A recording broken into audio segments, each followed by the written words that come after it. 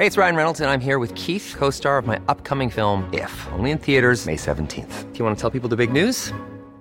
All right, I'll do it. Sign up now and you'll get unlimited for $15 a month and 6 months of Paramount Plus Essential Plan on us. MintMobile.com/switch. Upfront payment of $45 equivalent to $15 per month. Unlimited over 40 gigabytes per month. Face lower speeds. Videos at 480p. Active Mint customers by 531.24 get 6 months of Paramount Plus Essential Plan. Auto renews after 6 months. Offer ends May 31st, 2024. Separate Paramount Plus registration required. Terms and conditions apply if rated PG. I asked the Prime Minister, how good is Australia? Please explain. Mate, this is just impossible. Too many people were confused. You bet you are. You bet I am. I have always believed in miracles. That's not a policy. Not now, not ever. I mean, these comments are completely inappropriate. Oh, I'm sure she's right. But I ain't spending any time on it. how pathetic. You're a classic space invader. Disgusting, mud-sucking creatures. You should be ashamed of yourselves. Oh, fair shake of the sauce bottle, mate. Taste of democracy, very good. Hello, I'm Mark Kenny from the ANU's Australian Studies Institute, and I do hope you had a peaceful, if necessarily disconnected, Easter break. Australia is in a pretty good place compared to most other nations confronting the COVID crisis, with just over 60 deaths and the rate of new infections appearing to flatline, not actually at zero, but at a low and steady, fairly manageable level. Imagine being in the US, where the Republicans' anti-establishment prank of sending a boastful reality TV celebrity to the White House is now having deadly consequences. Over the weekend, the US surged past Italy as world number one for deaths and infections, with something like 2,000 fatalities a day over the last 4 days. When the world was crying out for coordination for global leadership, Trump brought denial, gut instinct, and utter calamitous failure. His failure now can be measured in body bags, more than 21,000 so far and rising steeply. By contrast, indeed by any measure, our government has done pretty well. Despite some glaring missteps, such as telling people to go to the footy while flagging a ban on gatherings of more than 500 people, and of course the Ruby Princess debacle, or disembarkle as some have called it, the mix of restrictions and extraordinary spending announced by Canberra and the various state governments has served this country well. The National Cabinet has functioned, politics as usual was put aside, scientific evidence used to devise policy, and the citizenry seized of the need to go forth and hibernate. This has raised hopes that we might soon be able to begin lifting the harsh social restrictions which are causing such pain for so many and screwing the economy down tight. Yet this is optimistic, perhaps dangerously so. Without a vaccine, there would appear to be three scenarios. 1, we relax the restrictions on movement, open our pubs and cinemas and gyms and so forth, and take our chances of a second wave outbreak, as is now evident in some of those countries previously held up as models. I'm thinking of Singapore and Japan in particular. Or 2, we reach functional zero on new community infections and then relax the restrictions, allowing Australians to go where they like, see who they want and so forth, yet keep our borders closed. Or there's 3, which is keep doing what we're doing for a fair bit longer, but who knows for how long. So let's see what our panel thinks. With me, as usual, is lecturer in politics here at ANU, Dr. Maria Taflaga. Hi, Maria. Have you been eating chocolate, hot cross buns, or perhaps going healthier? Well, I'm actually an Orthodox Christian, so of course this Sunday was Palm Sunday for me, and so I'm looking forward to Easter next week, where I'll be, dyeing eggs and working out how to have a sort of disconnected Zoom large family gathering. That said, though, I did enjoy some time away from my computer screen and work over this sort of long weekend. Yes, I think that's been the challenge for people, actually, when you think about it, where with so many people working from home, and of course not everyone can do that, but with so many people working from home, the Easter break comes along, you're not even allowed to go away, and so I think for some people it's probably been a challenge to delineate the difference between the Easter break and all the other days that one is at home, sort of partially doing things that one does at home as well as partially working and so forth. It's quite hard to make the days different, isn't it? Yeah, I think it really is. I mean, I've sort of, instituted a whole bunch of like little rituals to sort of help me try to maintain these barriers where I can, though I'm not sure that they're that successful, but I think they're better than before. For those of us who work at home a lot, the advice I've seen from some experts is to do those things, as you say, to have some sort of formalizing rituals so that you don't end up mixing up, not being at work with being at work. And one of the things they suggest, for example, is you don't do any work in your pajamas. You get up, you get dressed, you go through a routine, and then you sit down at your desk and you quite formally do work. But I don't know, have you been observing those sort of things, or do you just slope over to your computer? I mean, I must admit, I'm not. I definitely am going for a more relaxed sort of attire here at home, if I can put it that way. But I don't like to work in my pajamas. And then at the end of the day, I do pack up my desk and literally put it away. To put away all the sort of things I was working on, just because this is the same computer I use for working is the one I also use for a lot of the sort of fun activities I like to do. So I really need that sort of, I guess, processing at the end of the day, and then I try to move away from my computer for a bit and come back before I get on with that.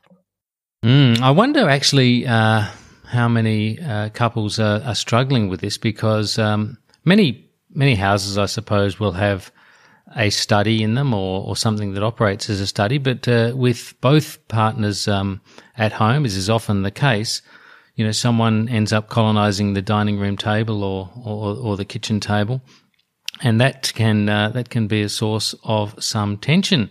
As I might just say, as I introduce one of our other guests this week, Virginia Hussiger, AM Chair of the 50/50 by 2030 Foundation and Chief Editor of Broad Agenda at the University of Canberra. And of course, Virginia is also my wife. And so she joins us from the same abode as I am broadcasting this from, although in a different room for reasons of making all the technology work. And she knows a bit about these tensions. I've been banished. I have been banished to another room. I do know a lot about these tensions, Mark. Look, and it's fascinating to hear you say, Maria, that you've developed these rituals, because I have too. And yet Mark and I work at home a lot anyway.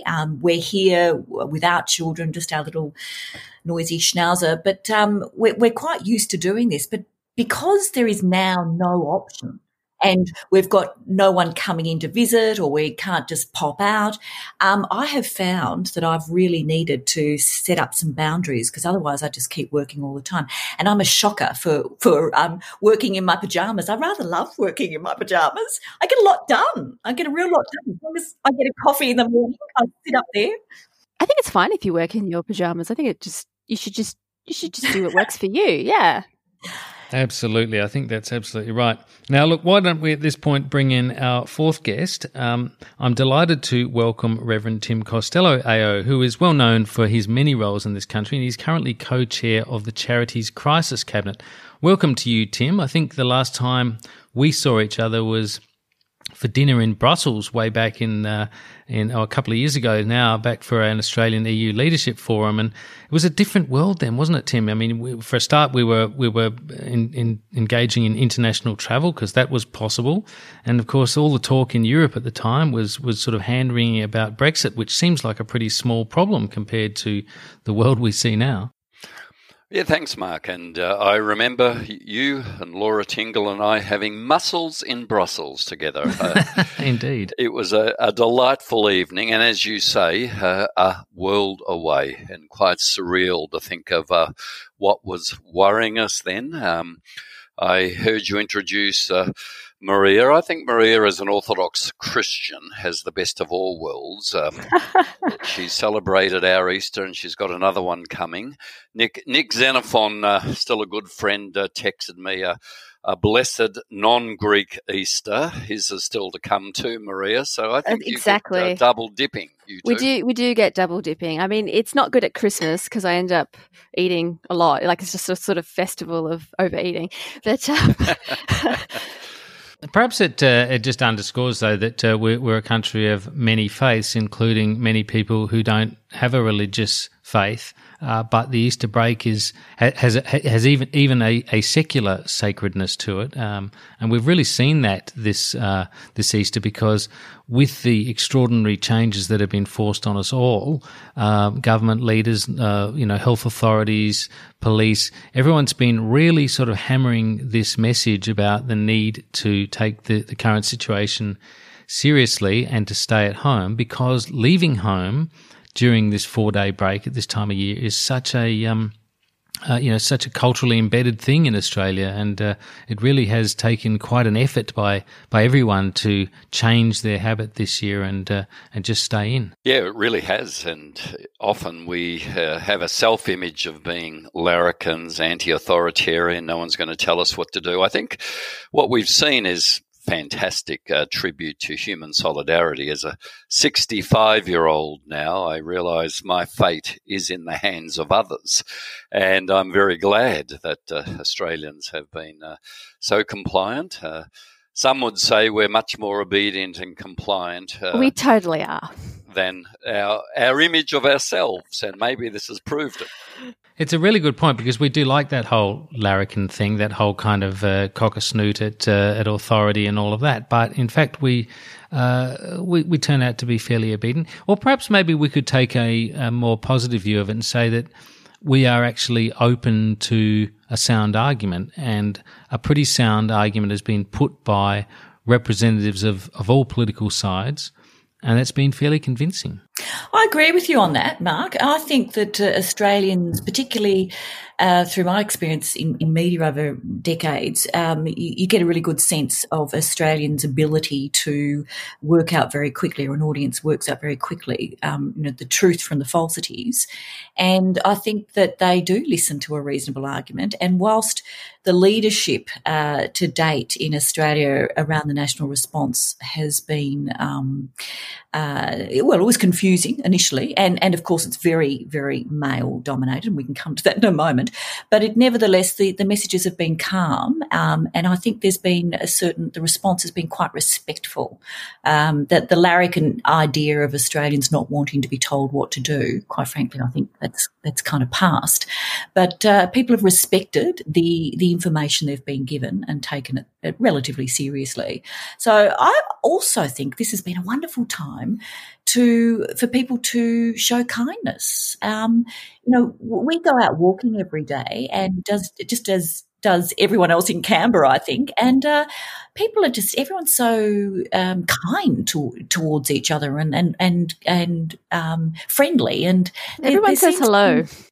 Yeah. There's a sort of a great empathy out there. I certainly haven't seen anything ugly, despite the odd things that fly around Twitter, which are very, very much the minority, I believe. Indeed. Now, Tim, let's go back to this thing called the Charities Crisis Cabinet, because as Virginia was making the point, there does seem to be a lot of kindness around at the moment, but nonetheless, this crisis affects people in different socioeconomic groups differently, and it affects charities differently. So perhaps if you could say a few things about why you had to form this Charities Crisis Cabinet. Yeah, we formed this crisis cabinet because so much of Australia's heavy lifting in a crisis is actually done by charities. Unusually, so much of our government welfare is channeled through charities, and suddenly charities are in crisis because giving has not just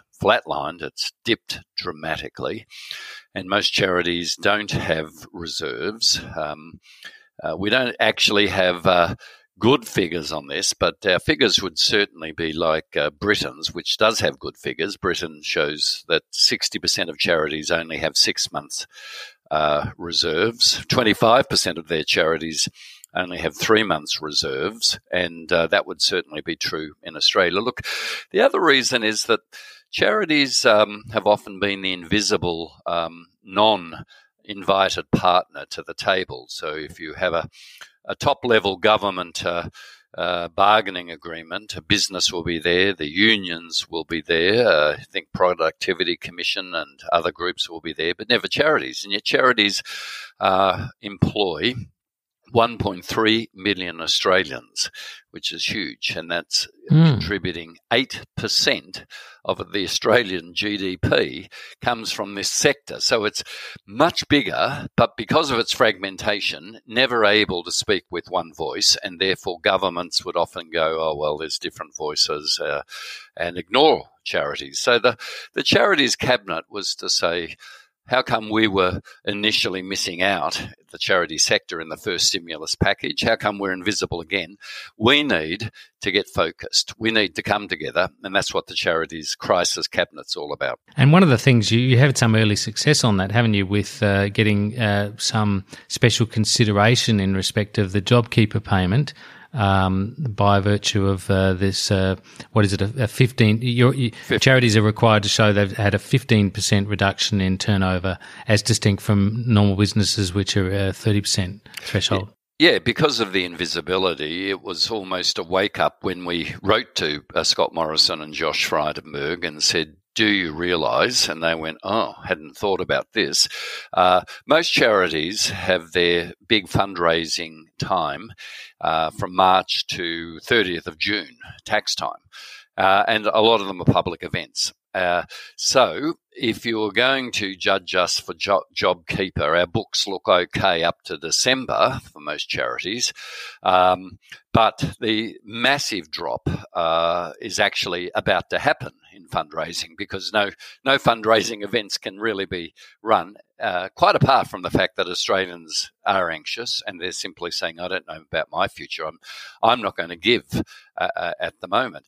So we needed that figure to be dropped from a loss of 30% of revenue to 15% of revenue, because before this last quarter of fundraising, the big one, our finances looked okay in the charitable sector. So that was a great win, having a 15% floor. Yeah, that's right. And there are now three thresholds really for that, because for companies with turnover above $1 billion a year, they have to show a loss of revenue of 50%. Yep. Most other companies, a loss of revenue of 30%, and charities now this 15%. Now, the logic of the delineation between those two others, the normal companies and those with a turnover above $1 billion, the logic the government gives for that is that really large companies, the ones with very big turnover, have sufficient reserves on their balance sheet to weather, to restructure internally and to move things around and to survive better during this downturn. Charities, interestingly, are probably on the other end of that, aren't they? They don't have much in the way of reserves on their balance sheet at all. That's kind of the way we want them. Yeah, no, the first question anyone asks is, what are your overheads? And if your overheads are low, they are more inclined to give. And if it's dollars in and dollars out, not putting it into reserves, they are much more inclined to give. The overheads question has always been a bit tricky, because as I often say, if my wife was ill and I needed urgently a doctor and didn't have one, would I ring medical clinics and, as my first question, ask what are the overheads of this medical clinic, and then choose the medical clinic with the lowest overheads? I would actually say, my wife's got these symptoms. What's your success rate in treating someone with these symptoms? I don't mind about the overheads. So effectiveness is not always the same as efficiency, but charities sadly have competed with each other on low overheads and low reserves to win public trust, and then in a coronavirus find themselves unusually vulnerable with no overhead, no reserves. So that's the other crisis that really hit the charity sector. I think it also kind of goes to show the lack or the sort of oversight from government, just how much the charity sector has sort of filled, I guess, the breach in the Australian social safety net in recent decades. And given what you're sort of saying about the sort of drying up of funding for the charities sector and the fact that government support will be uneven for the sector, it will be really interesting to sort of see what is sort of left at the end of this crisis and what impacts that will have for the vulnerable in our community, and whether or not we're prepared to continue tolerating that. Yeah, we have a historical situation here, and I was reminding our charities minister, Zed Zaljic, that all charities really are Bob Menzies' children. What Britain did after the Second World War was much more national health systems and universal safety nets. Australia did a bit of that, but literally Menzies said, rather than going down that track, we're going to fund as a government the existing charities. Most of them happen to be Christian faith-based charities, given it was just after war years, which is why Christian faith-based charities are still by far the largest in Australia. Of the 25 biggest charities, 22 are Christian faith-based.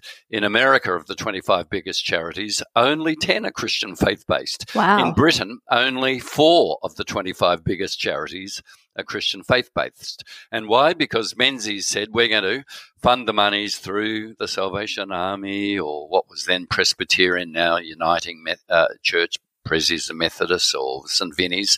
So literally all the charities are Menzies' children, still doing the heavy lifting, very different, say, to the British landscape.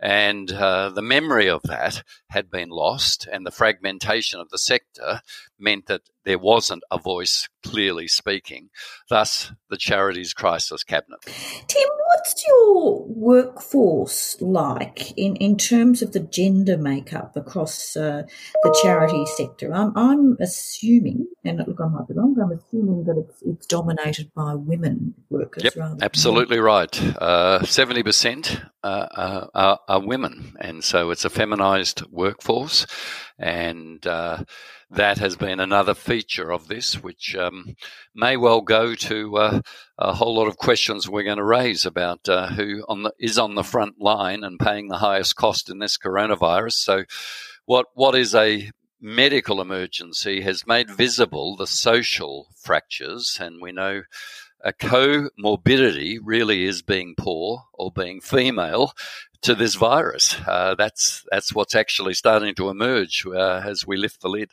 And look, it's not as if there hadn't been warnings about this for some time. It's just now that it's been put under such a spotlight. But, for example, Australia's very heavily gender segregated workforce has now really come under the microscope, because it is predominantly our healthcare workers, our frontline social assistance workers, care workers, educators, etc., that are people in those very feminised workforces, and we're seeing it in full light now.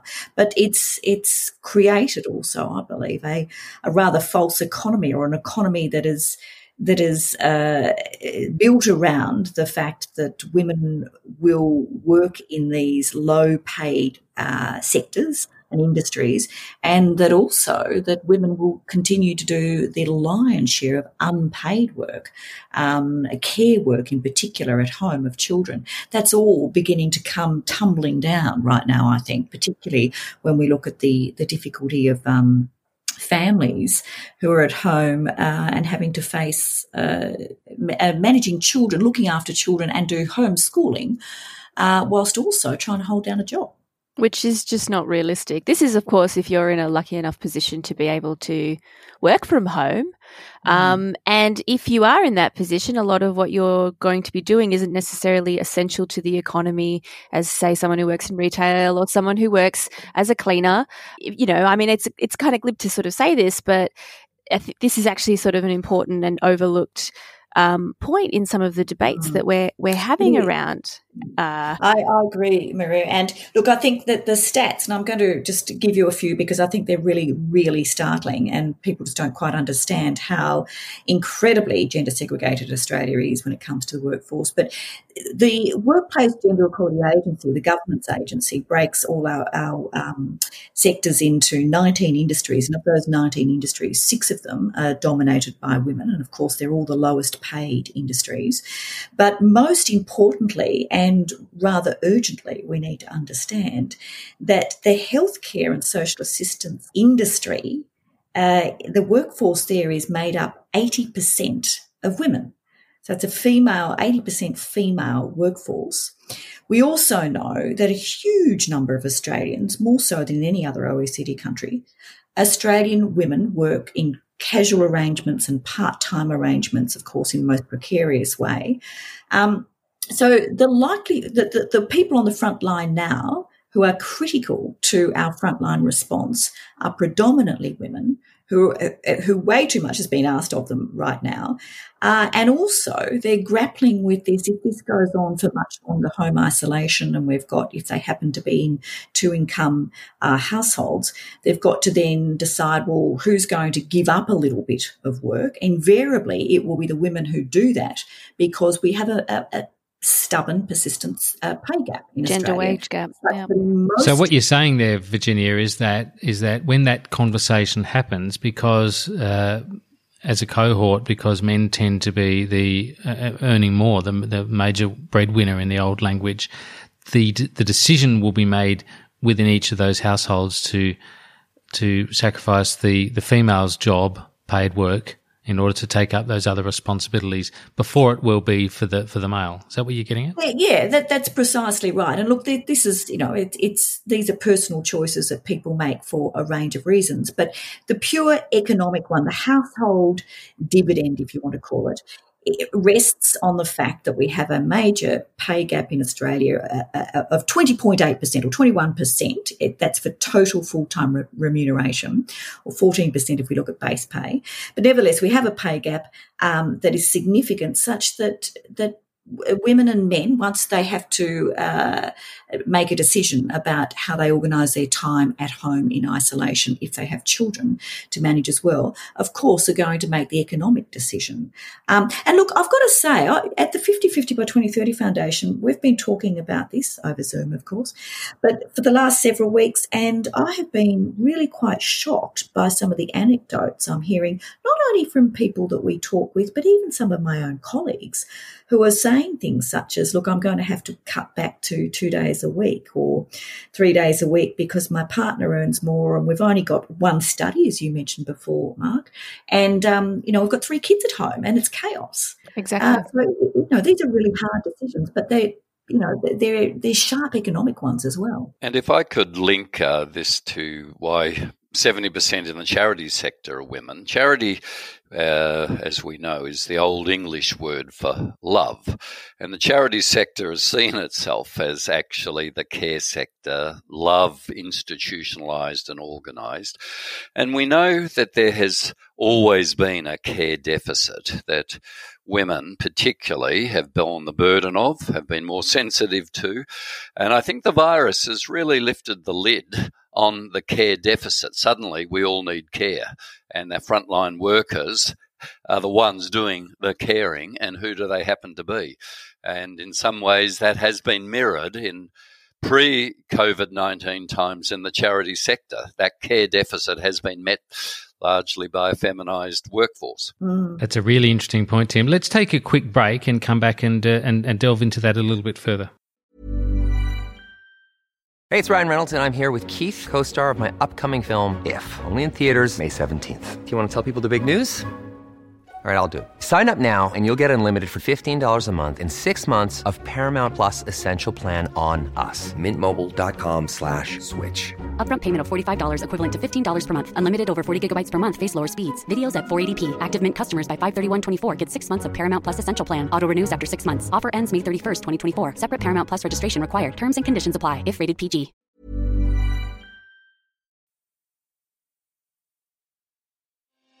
Hi, I'm Sharon Bessel.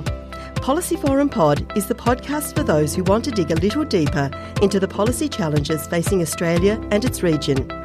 Each week we bring together expert analysis to tackle the big issues facing our region and to propose policy solutions. It's insightful, it's positive, and it's always fun. Policy Forum Pod is out every Friday. You can find it on iTunes, Spotify, or wherever you get your pods. Or find us at policyforum.net/podcasts. All right, welcome back. Tim, you were saying just before the break about this notion of the care deficit that the coronavirus has, or the crisis that we face, both the economic one in response to the crisis, I guess. and the virus itself, but it's exposed weaknesses all over our society, really. And one of them is this care deficit. To just expand on that point, if you wouldn't mind. Yeah, I'm particularly worried, given my international work in the past, that the turning inwards to protect ourselves, totally natural, still fundamentally doesn't understand that because we are so connected biologically by microscopic germs, that there are links between the health of one person and the health of everyone on the planet, and the mad scramble at the moment for testing kits and PPE, determined often by money, determined, as we've discovered in the New York Times, by Mossad in Israel, and the head of Mossad getting testing units from hostile nations,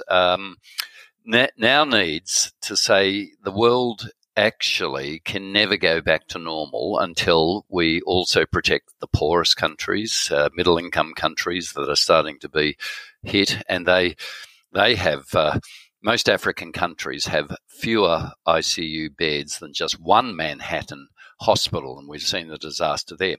So the care deficit is global. And I don't think we've put a global lens on this of how we actually come out of this, given that we're so biologically linked. But the care deficit in Australia is exactly where we're going to, that we had until now not really named, maybe Virginia and others who had been working on this had, that it is women who've been filling that care deficit either on low pay or no pay and bearing the burden. That's what I was meaning about it. Hey, Tim, can I ask you, I'm just curious to know also the bigger picture as to how charities are doing, how donations are doing. And I ask this with the background of I've sat on the board of various NGOs, and in the last several years we've really struggled with what we call compassion fatigue, particularly around gender equality and women's empowerment. People are sick of hearing about it. And this compassion fatigue started showing up in funds, or lack of. How are donations going at the moment? Donations are going terribly. Donations have completely gone south. And until now, the Australian public was still quite generously giving to international NGOs.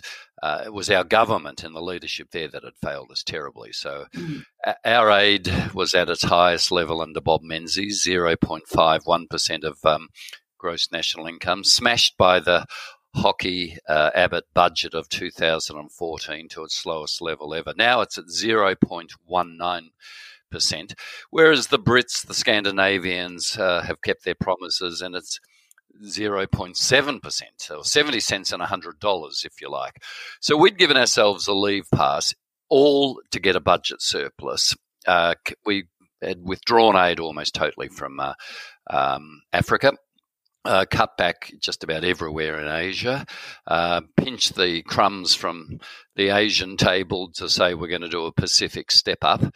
Well, we now know that, there are 36 doctors for every 100,000 Australians. In New Guinea, our nearest neighbour, it's one doctor for every 100,000 there.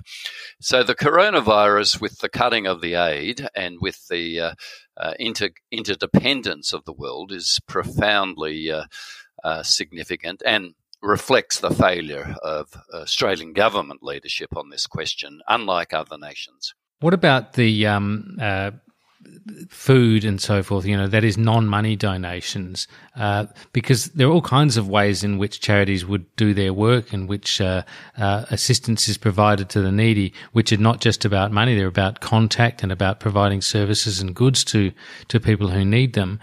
How has that been affected by these restrictions? Well, in Australia, food became suddenly a crisis. So Food Bank and OzHarvest and others could not get their donated expired cans because there was hoarding and bulk buying, and suddenly those distributions to our own homeless were inaccessible and dried up. Now the government has responded with a $100 million package in the last few days for our own homeless and at risk.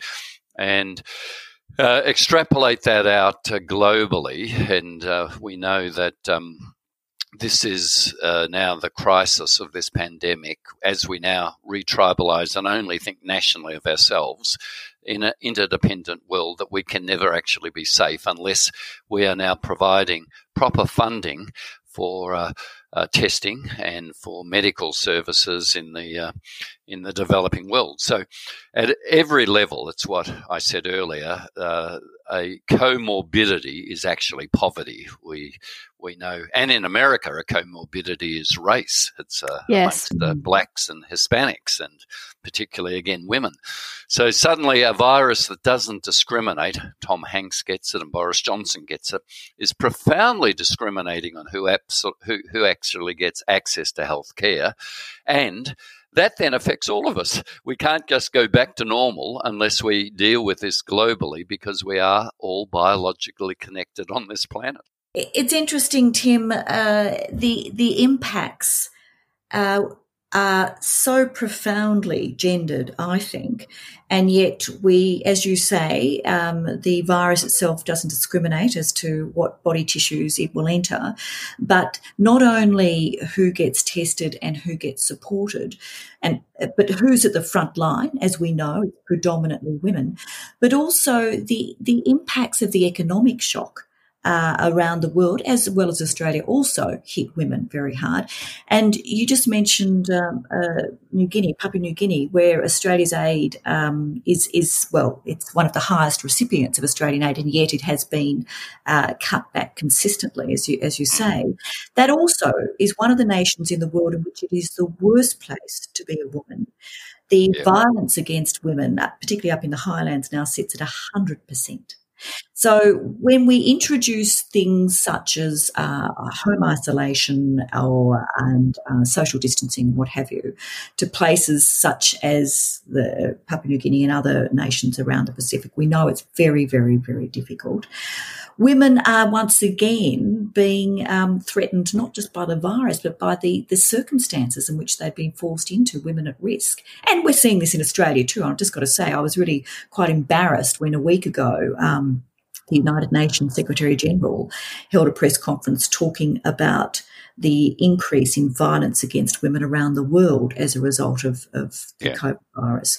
And he pointed out, or in the press release that came out, Australia was singled out for having one of the biggest increases in reports of calls for help to a hotline service in New South Wales, a 40% increase in calls since the virus had really taken hold in this country. That is quite terrifying, really terrifying, to think that we are dealing with a desperate increase in need for support and help to the services which in Australia have also been significantly defunded. Maria, that point that Virginia makes about frontline services is a really interesting one. Anthony Albanese said in the single-day sitting in the House of Reps last week, made the point about the wages that many of these people are being paid on the front line or in services that we regard as essential. And he went as far as to say that it's a form of market failure, because we're finding out there are all these people who are doing jobs that turn out to be absolutely crucial to our survival, but who are not remunerated as if they are absolutely pivotal workers. It's an interesting point to make, isn't it? Yeah, I mean, I guess from a strict sort of economics perspective, you would argue that, well, a lot of this work is less skilled,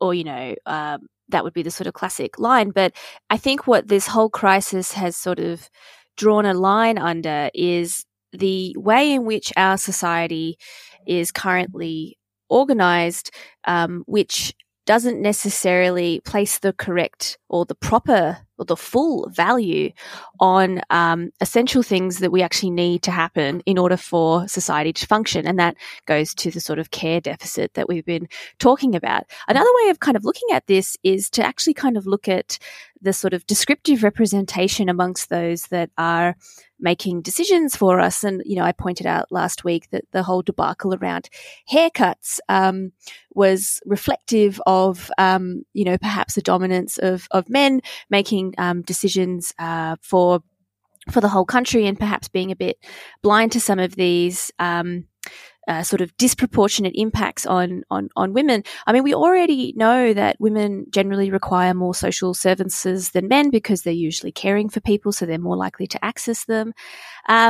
But I think what has been really interesting about the sort of discourse that has arisen as the sort of initial crisis has receded is that the reality that the fact that people have been saying that, you know, we have a gender wage gap, that that people with disabilities are really struggling to get access to the services they need, either because of hoarding, because they can't get to supermarkets, or because simply for the fact that they're being denied services because of social distancing requirements.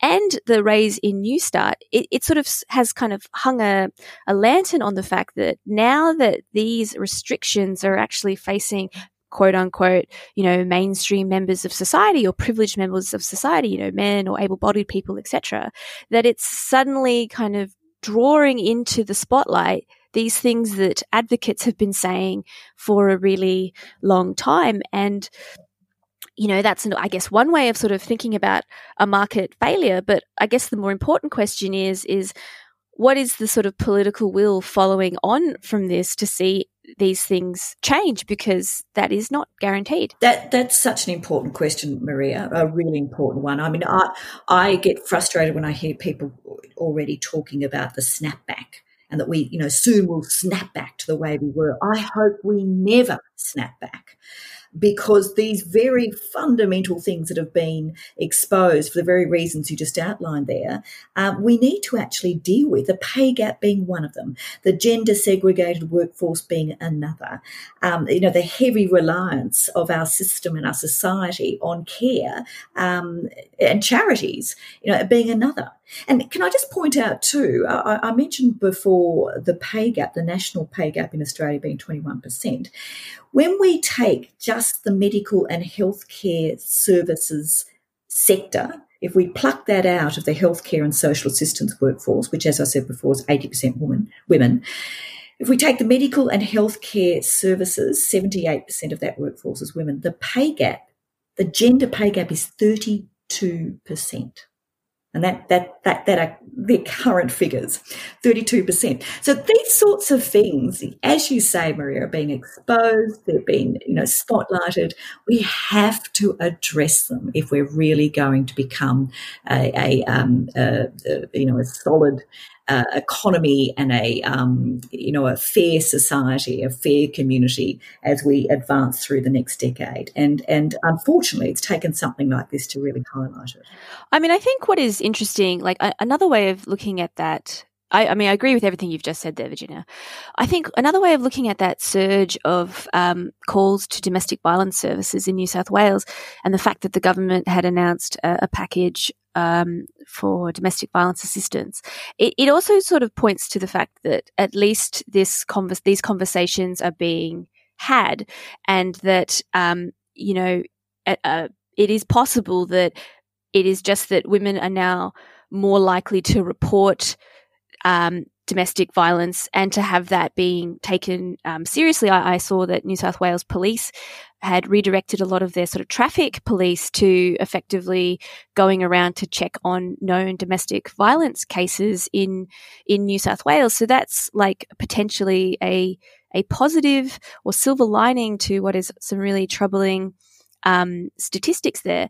But I guess going forward, you know, there's been a lot of talk about how well the government's sort of handled this response. And broadly speaking, I think our governments across Australia have done a good job, particularly when you compare them to states across the world. But there are like many very difficult decisions that governments will be making in the next 2 years, which go to like, how long will the lockdown last? How long will income support arrangements stay in place? Will we be keeping welfare payments at the current rate that they are? And more importantly, we're going to have this large amount of debt, and that will need to be serviced. And that actually raises really important questions about what is it that government spending is going to be focused on, and that will sort of absolutely shape what kinds of change that we'll have. I mean, the government keeps talking about a snapback, and that doesn't necessarily presage that we will sort of see changes to our social structure that we might want, that might actually set us up for a fairer, more equal, and possibly more prosperous society in the future. Well, I think that the language of snapback made a bit more sense earlier on when there was at least a hope that this might be relatively short and sharp. And I think as the severity of it has dawned on people, and it's almost been a psychological journey for individuals and for governments, and just the unknown length of this and the complexity of it in terms of its impact on the economy. I think the whole snapback thing, is sounding more and more ridiculous. But Tim, it's an interesting point that Maria makes about what comes next, because if we scroll forward to a point where we are trying to rebuild the national balance sheet, it's almost like some of the good work that's been done here in terms of, say, doubling the dole, albeit because, a whole lot of new people were being thrown on it, but that's an argument that had been going on for a long time with no dividend, and suddenly, there was a doubling. The fear must be surely that when governments are trying to get the budget back into shape after this is receding into the background, that it'll be again the vulnerable, those with the least political power, who are finding that they are on the rough end of a lot of spending cutbacks by the government. Yeah, we all know that politics is essentially about who gets what they want and who misses out. And every budget that is brought down is really a statement of how did the vulnerable miss out again. When we think of the increase in New Start, job seeker, well, it was incredible to think you'd have a governor of the Reserve Bank and John Howard and Jennifer Westacott of the Business Council of Australia saying increase it, screaming increase it, and it wasn't increased. And we now look back and go, really? What was that power trip actually about? So I think we need to be talking in terms of a snap forward, rather than a snapback. And a snap forward is the health crisis has lifted the fog on the social inequalities going on but before our eyes, and we can't snap back to those social inequalities. I keep saying this has got to have some global implications also because of the profound interdependence. And for Australia as a trading nation, if we see the whole world become nativist and retribalised and turning inwards to protectionism, for Australia that's disastrous too. Yeah. So we actually now have some really profound political choices to face with the fog having been lifted on this social inequality that the health crisis really has shown up. It's a really interesting point. I'd like to end maybe just by getting a comment from all of you about politics generally, and perhaps because this is a positive way to end to some extent. There's a general view that, as a couple of you have mentioned, that governments in Australia have done pretty well when you compare the performance of a lot of other places around the world. But have we seen politics revitalised, or will politics also snap back and do so quite quickly back to its old partisan self? Who wants to start? Well, I'll jump in there, Mark. I disagree with you on some of this. I think you've been quite generous in your praise of how the government has handled this. Again, because my focus is gender, I am incredibly frustrated that many of the things that women advocates have been saying for 3 or 4 decades, certainly in my professional lifetime, is only now just bubbling to the surface as if it's new. So the gendered workforce being one, the pay gap being another, the over-reliance on women to do the lion's share of unpaid work. We have been talking about this for 40 years.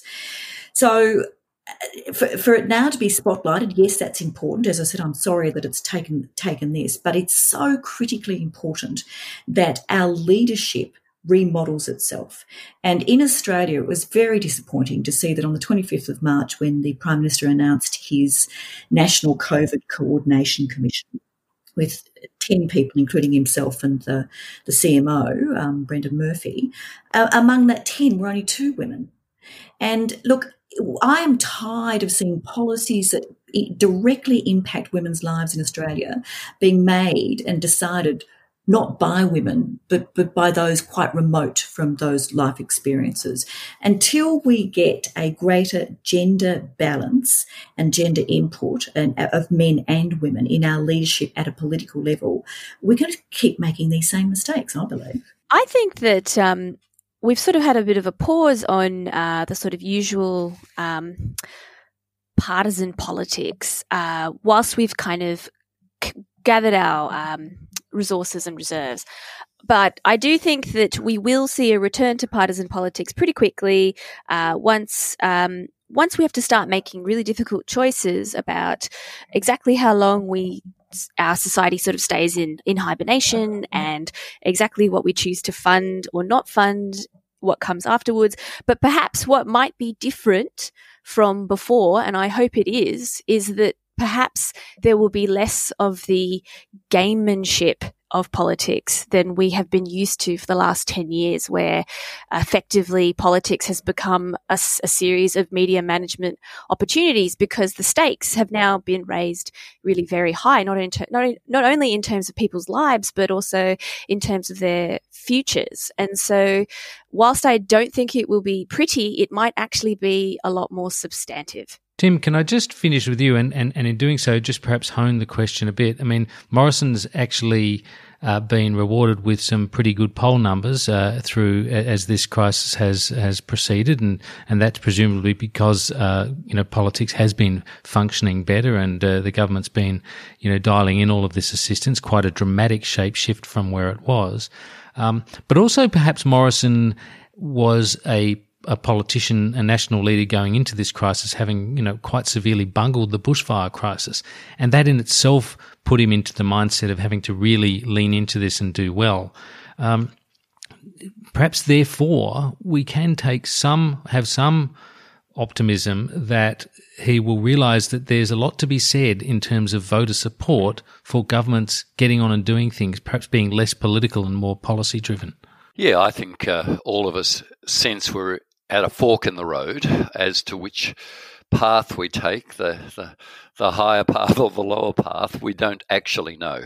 The fork in the road is whether it's with Morrison personally or the body politic is been likened to people who have a life crisis, and might be sickness or might be something else, and they suddenly get perspective of what really is important and let other things that were polarizing drop away. That's the high road, which we all hope for, that actually if we can trust medical experts, well, we might just trust climate change experts too, and take equally significant steps. Look, I think your analysis of Prime Minister Morrison is quite right. I think our numbers compared to the mistakes made elsewhere give him credit in the bank. I know there will be some in his party who, don't want to be known as Keynesians or socialists and want to snap back very, very savagely. But I do hope he takes the higher road in this fork in the road, because I think it's a moment that maybe has defined his leadership. And given that he won the election virtually solo without much help from the party, I think if he can actually strengthen now, let's call it the high road, that's a hopeful sign. As to whether he will or it'll snap back, I don't know. But we do have a choice. I tell you what, I've been covering politics for a long time, and I've read these kinds of signals in the past wrongly. So I guess it's altogether possible that we will just get a reversion to the kind of government we had before. We're just going to have to wait and see.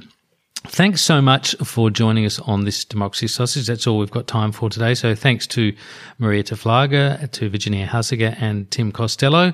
It's been a terrific conversation. We look forward to talking to you on next week's Democracy Sausage. Bye for now. Bye. Wash your hands.